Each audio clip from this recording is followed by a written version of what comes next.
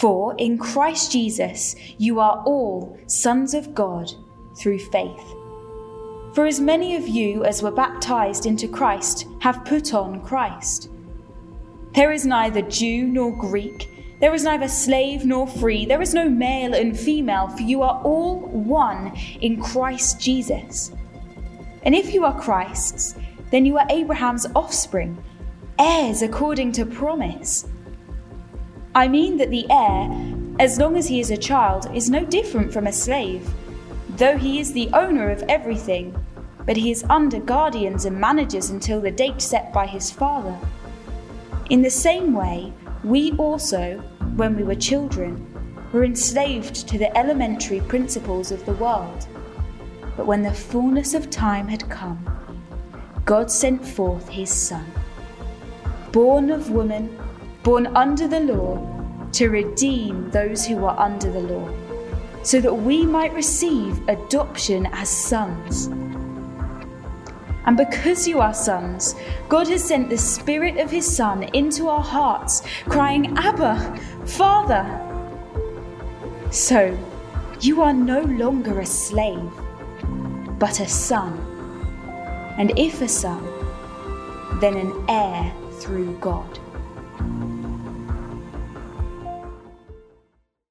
Hello, I am Glenn Scrivener. I am Ruby and JJ's dad. I am Emma's husband, and I'm thrilled to be with you in this series as you talk about passages that have meant so much to each of the preachers. Hello to you if you're at Shoreham. Hello to you if you're at Hove. Hello to you if you're at Oasis or if you're watching on the live stream. It's great to have you with us as we think about verses that have totally shaped our lives. And as soon as I was asked to be part of this series, I knew which passage I wanted to do. I wanted to do Galatians chapters 3 and 4, which we just had read, or at least parts of 3 and 4 were just read to us. You'll have noticed that Paul, writing this letter to the churches in Galatia, which today would be modern Turkey, he writes to them and he contrasts two ways of being a Christian.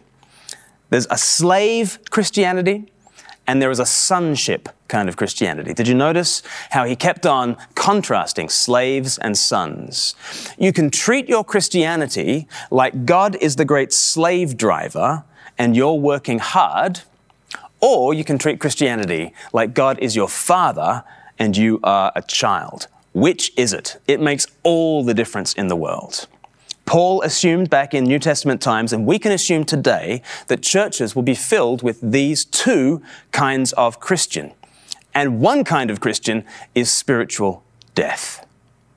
To only know God as your boss and not to know him as your father is to completely miss the point of Christianity. The point of Christianity is that by the Son of God, you are adopted into his family so that you call the master of the cosmos, Abba, Father. That's what our verses are all about.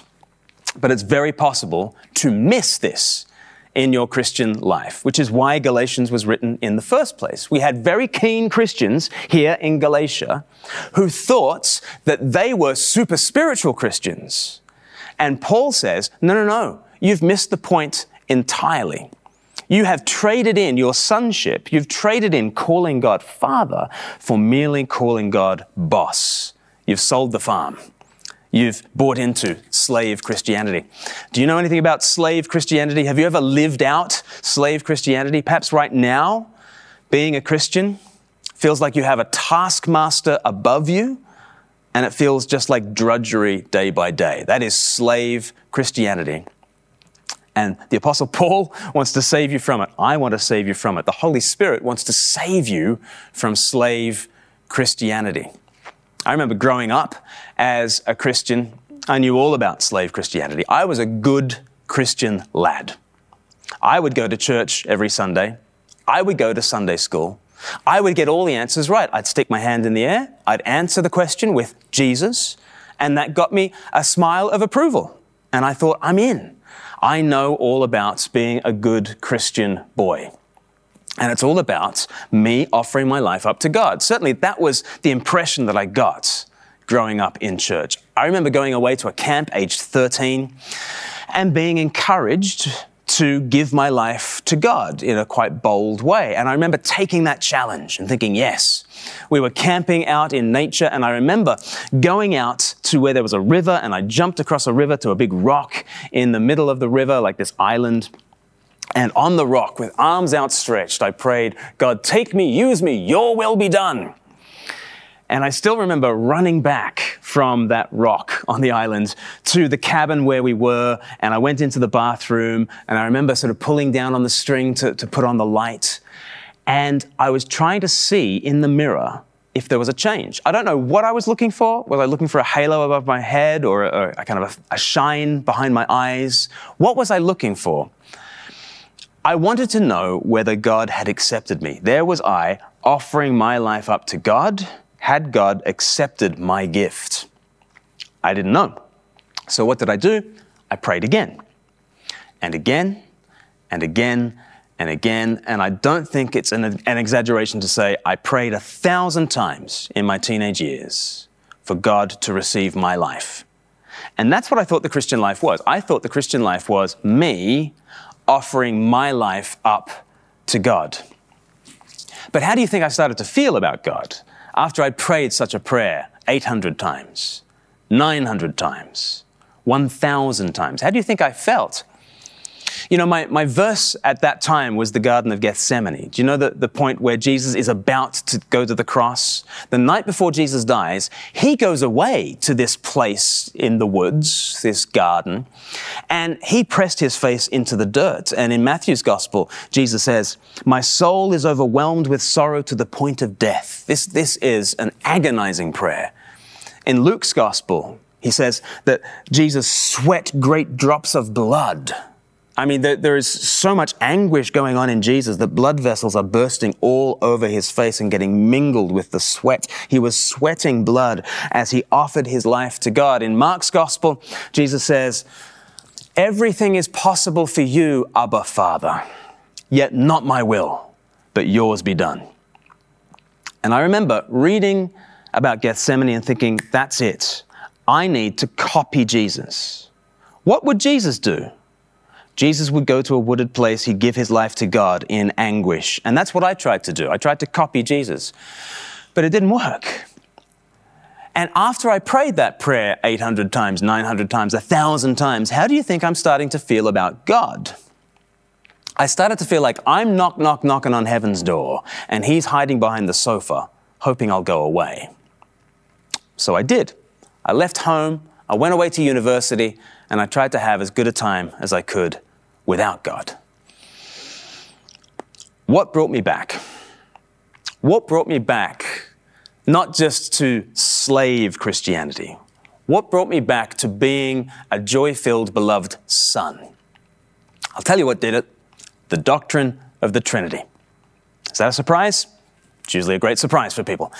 But it was absolutely the doctrine of the Trinity that turned me from a slave to a son.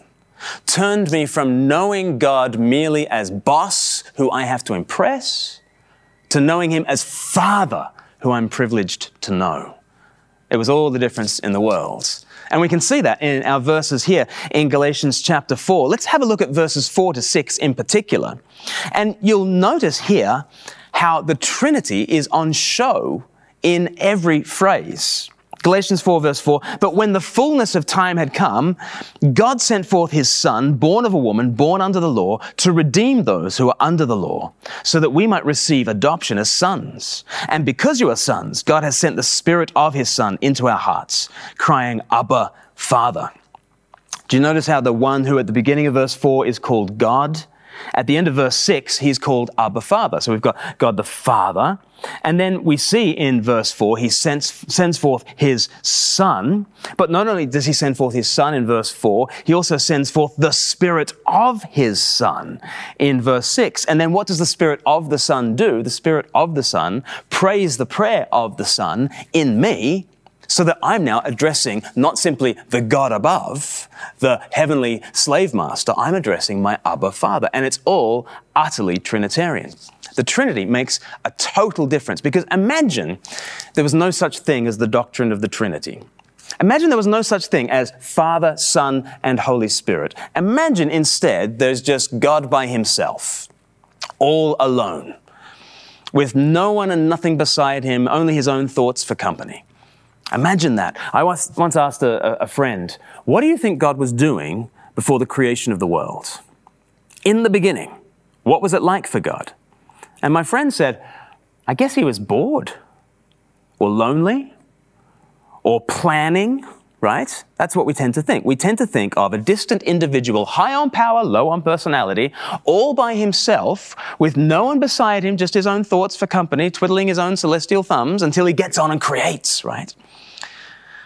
My friend then said to me, what do you think God was doing before the foundation of the world? And I said, well, they were enjoying each other, weren't they? He said, they? And then he went, oh, you mean the Trinity? I said, well, yeah, which God were you thinking of? Which God were you thinking of? There in the beginning. Before there are people or planets or protons, what was there?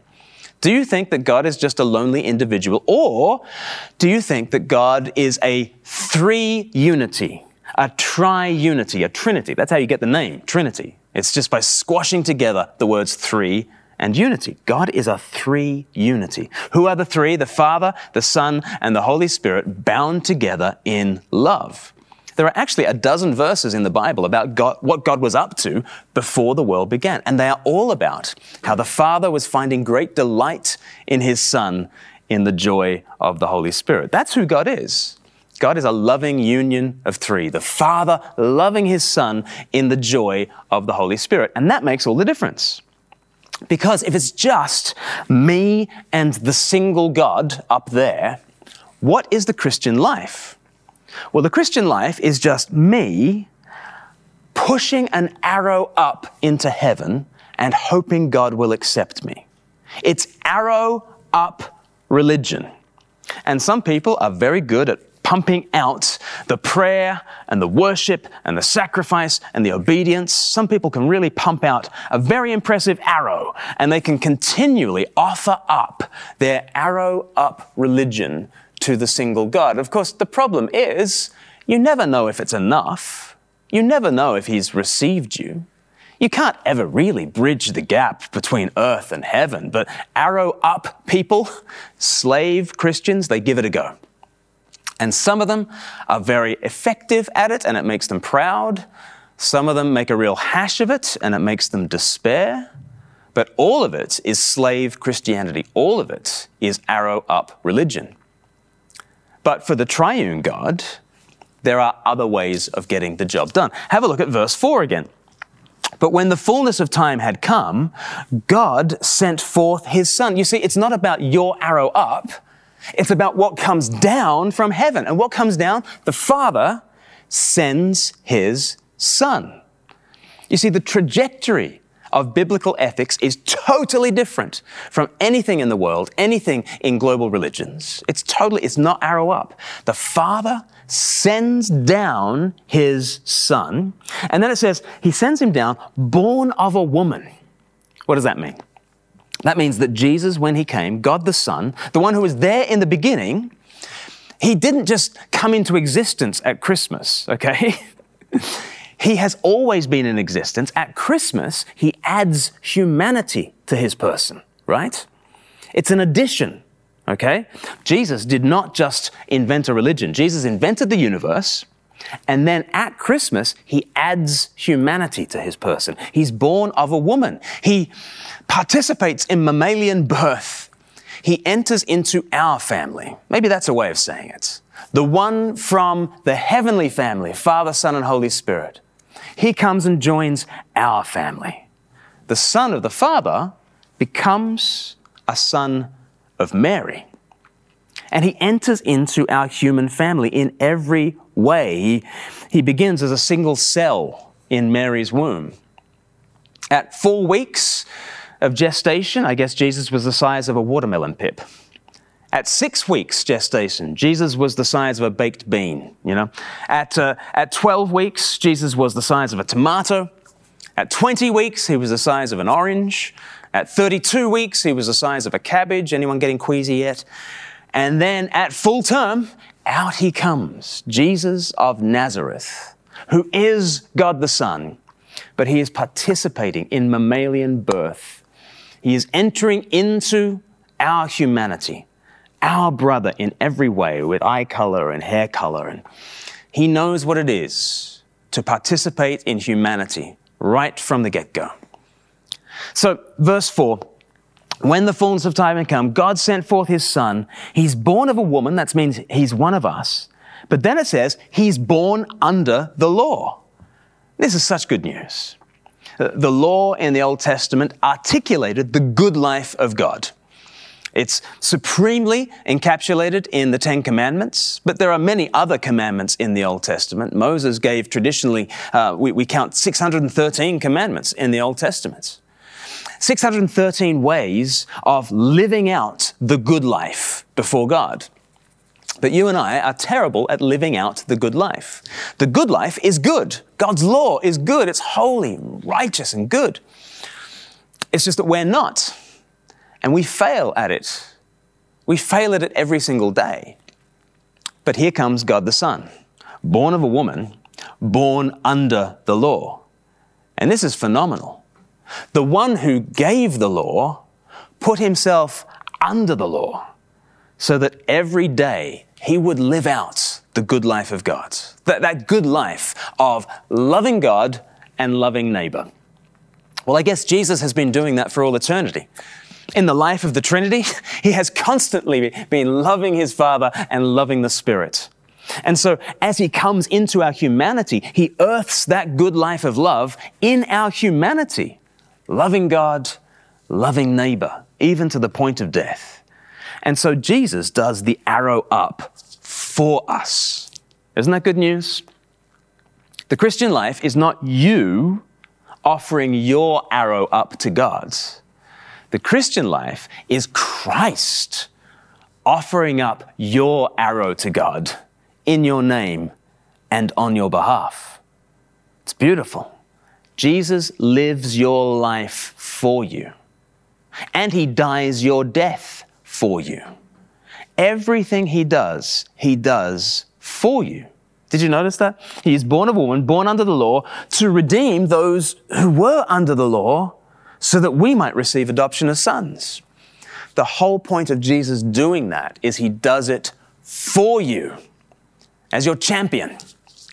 I love the idea of a champion. You know, Jesus is he's like the footballer who comes into your failing team and he turns things around. You know, when the amazing Brazilian teenager gets brought into your failing side, okay? And maybe you're in the relegation zone. Maybe you're about to go under, but suddenly this guy comes in and he puts on your uniform. You know, if he puts on the uniform of Brighton and Hove Albion, suddenly he is your champion. And everything he does now is for you. Every goal he scores is a Brighton and Hove Albion goal, right? Every victory he gives you is your victory, right? And if he takes you all the way to Wembley to win the FA Cup, then that's your victory. And if you're in that team, then you'll be at Wembley, you'll be jumping up and down like a total maniac, hugging total strangers because you both have the same t-shirt that he had when he scored that goal. What's going on? He wins, you celebrate. Because he is your champion. This is who Jesus is. Jesus is the one who has come to us, not from Brazil. He's come to us from heaven to live the perfect life. And that's what the Gospels are. You know, when you read through the Gospels, what are you reading? You're not just reading about Jesus, your coach. Oh man. If you only think of Jesus as your coach, that is slave Christianity. So many people read the Gospels and, you know, Jesus does something nice. And then you think, oh, I should probably try and be a bit nicer myself. Thanks, Jesus. Thanks for the tip. Thanks for the advice. I'll take your coaching and I'll try and put it into practice. See you later. That's how some people think the Christian life runs. In that case, Jesus is just your coach. Jesus is kind to people, I should be kind to people. Jesus prays, so I should pray, right? That's not Christianity. That will lead you to slavery. True Christianity is that Jesus, your champion, puts himself under the law and lives the good life for you, in your name and on your behalf. You know, if a great footballer tells you how to kick a goal, I guess that's helpful. But if a great footballer comes into your team and takes the penalty in the 90th minute to snatch victory, right? If he does it for you, that's totally different. It's the difference between good advice and good news. You know the difference between good advice and good news? Let's say you're studying.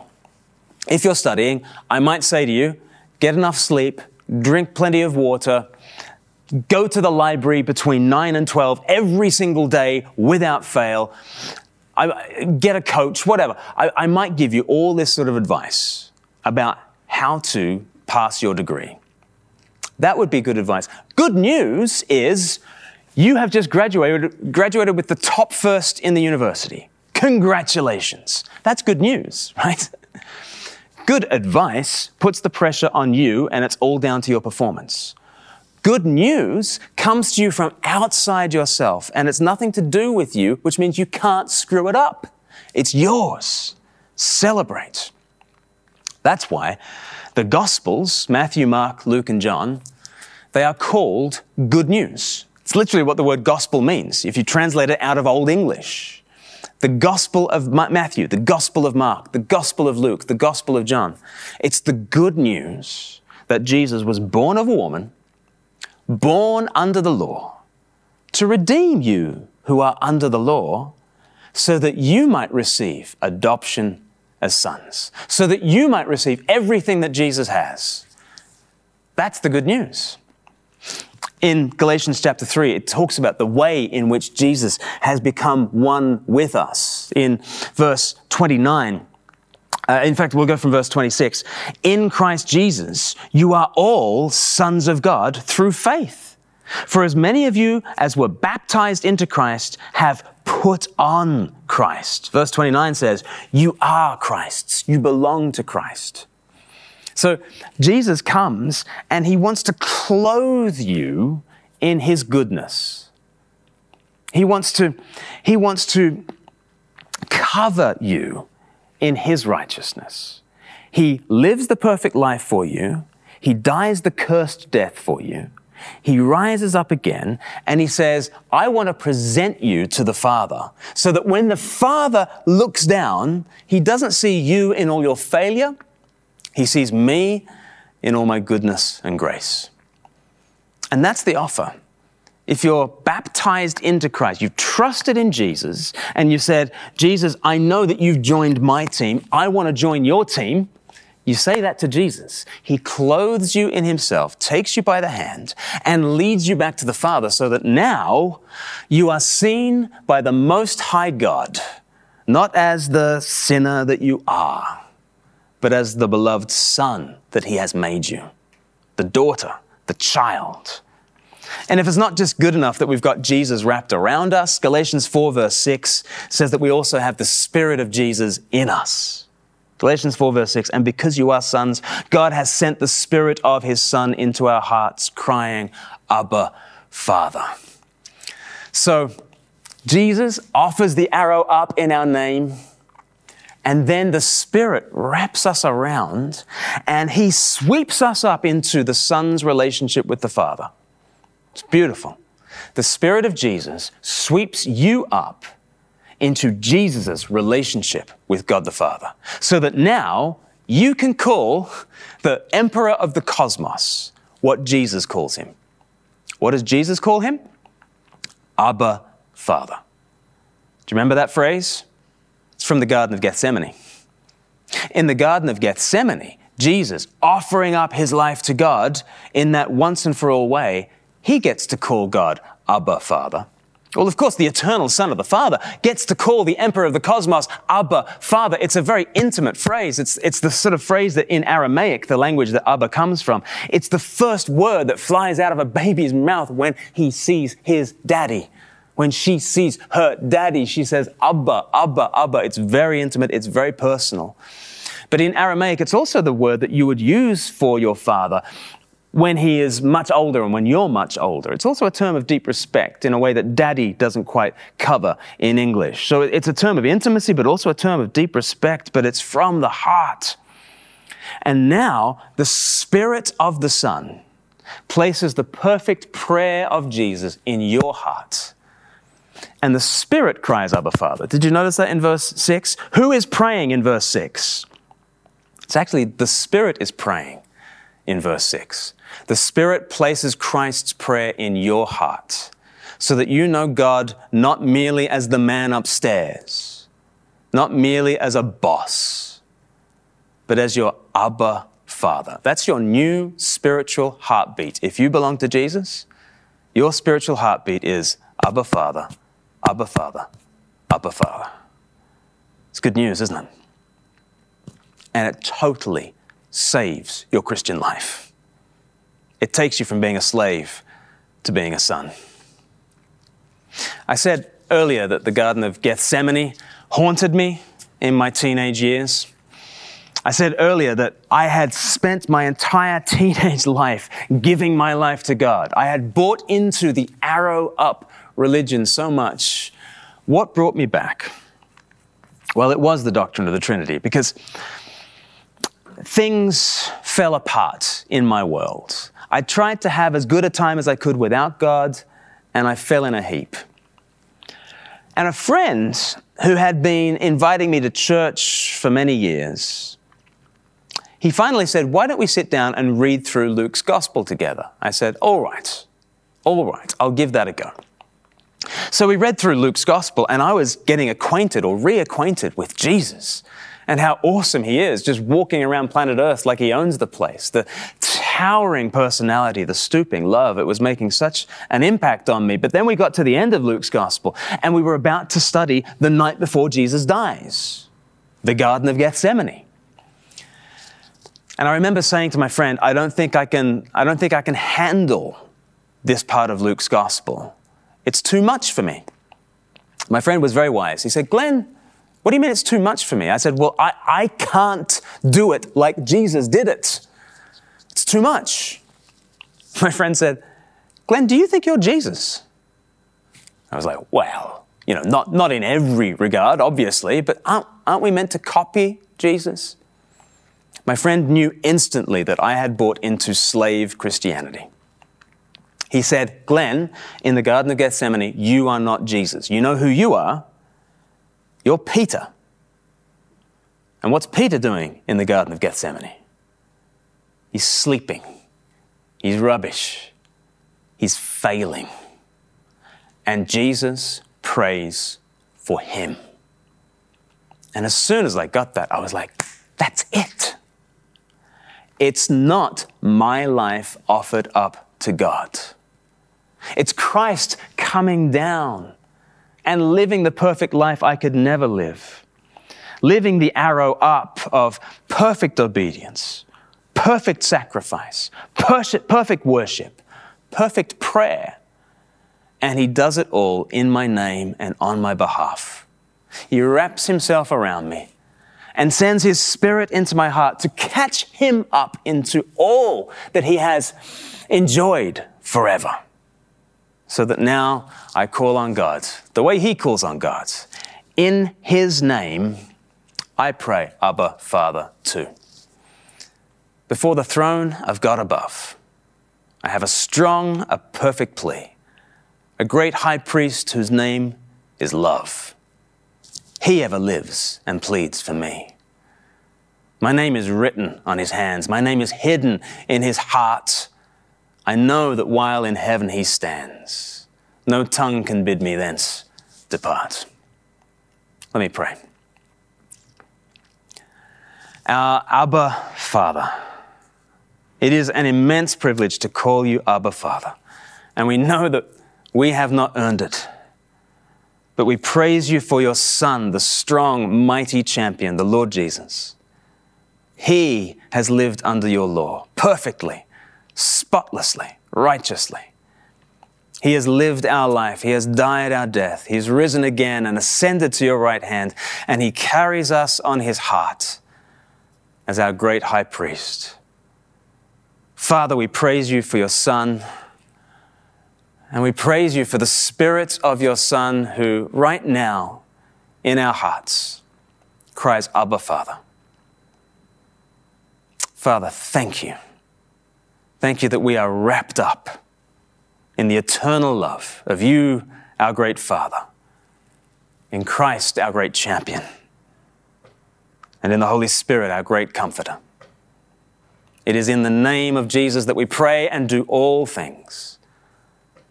Amen.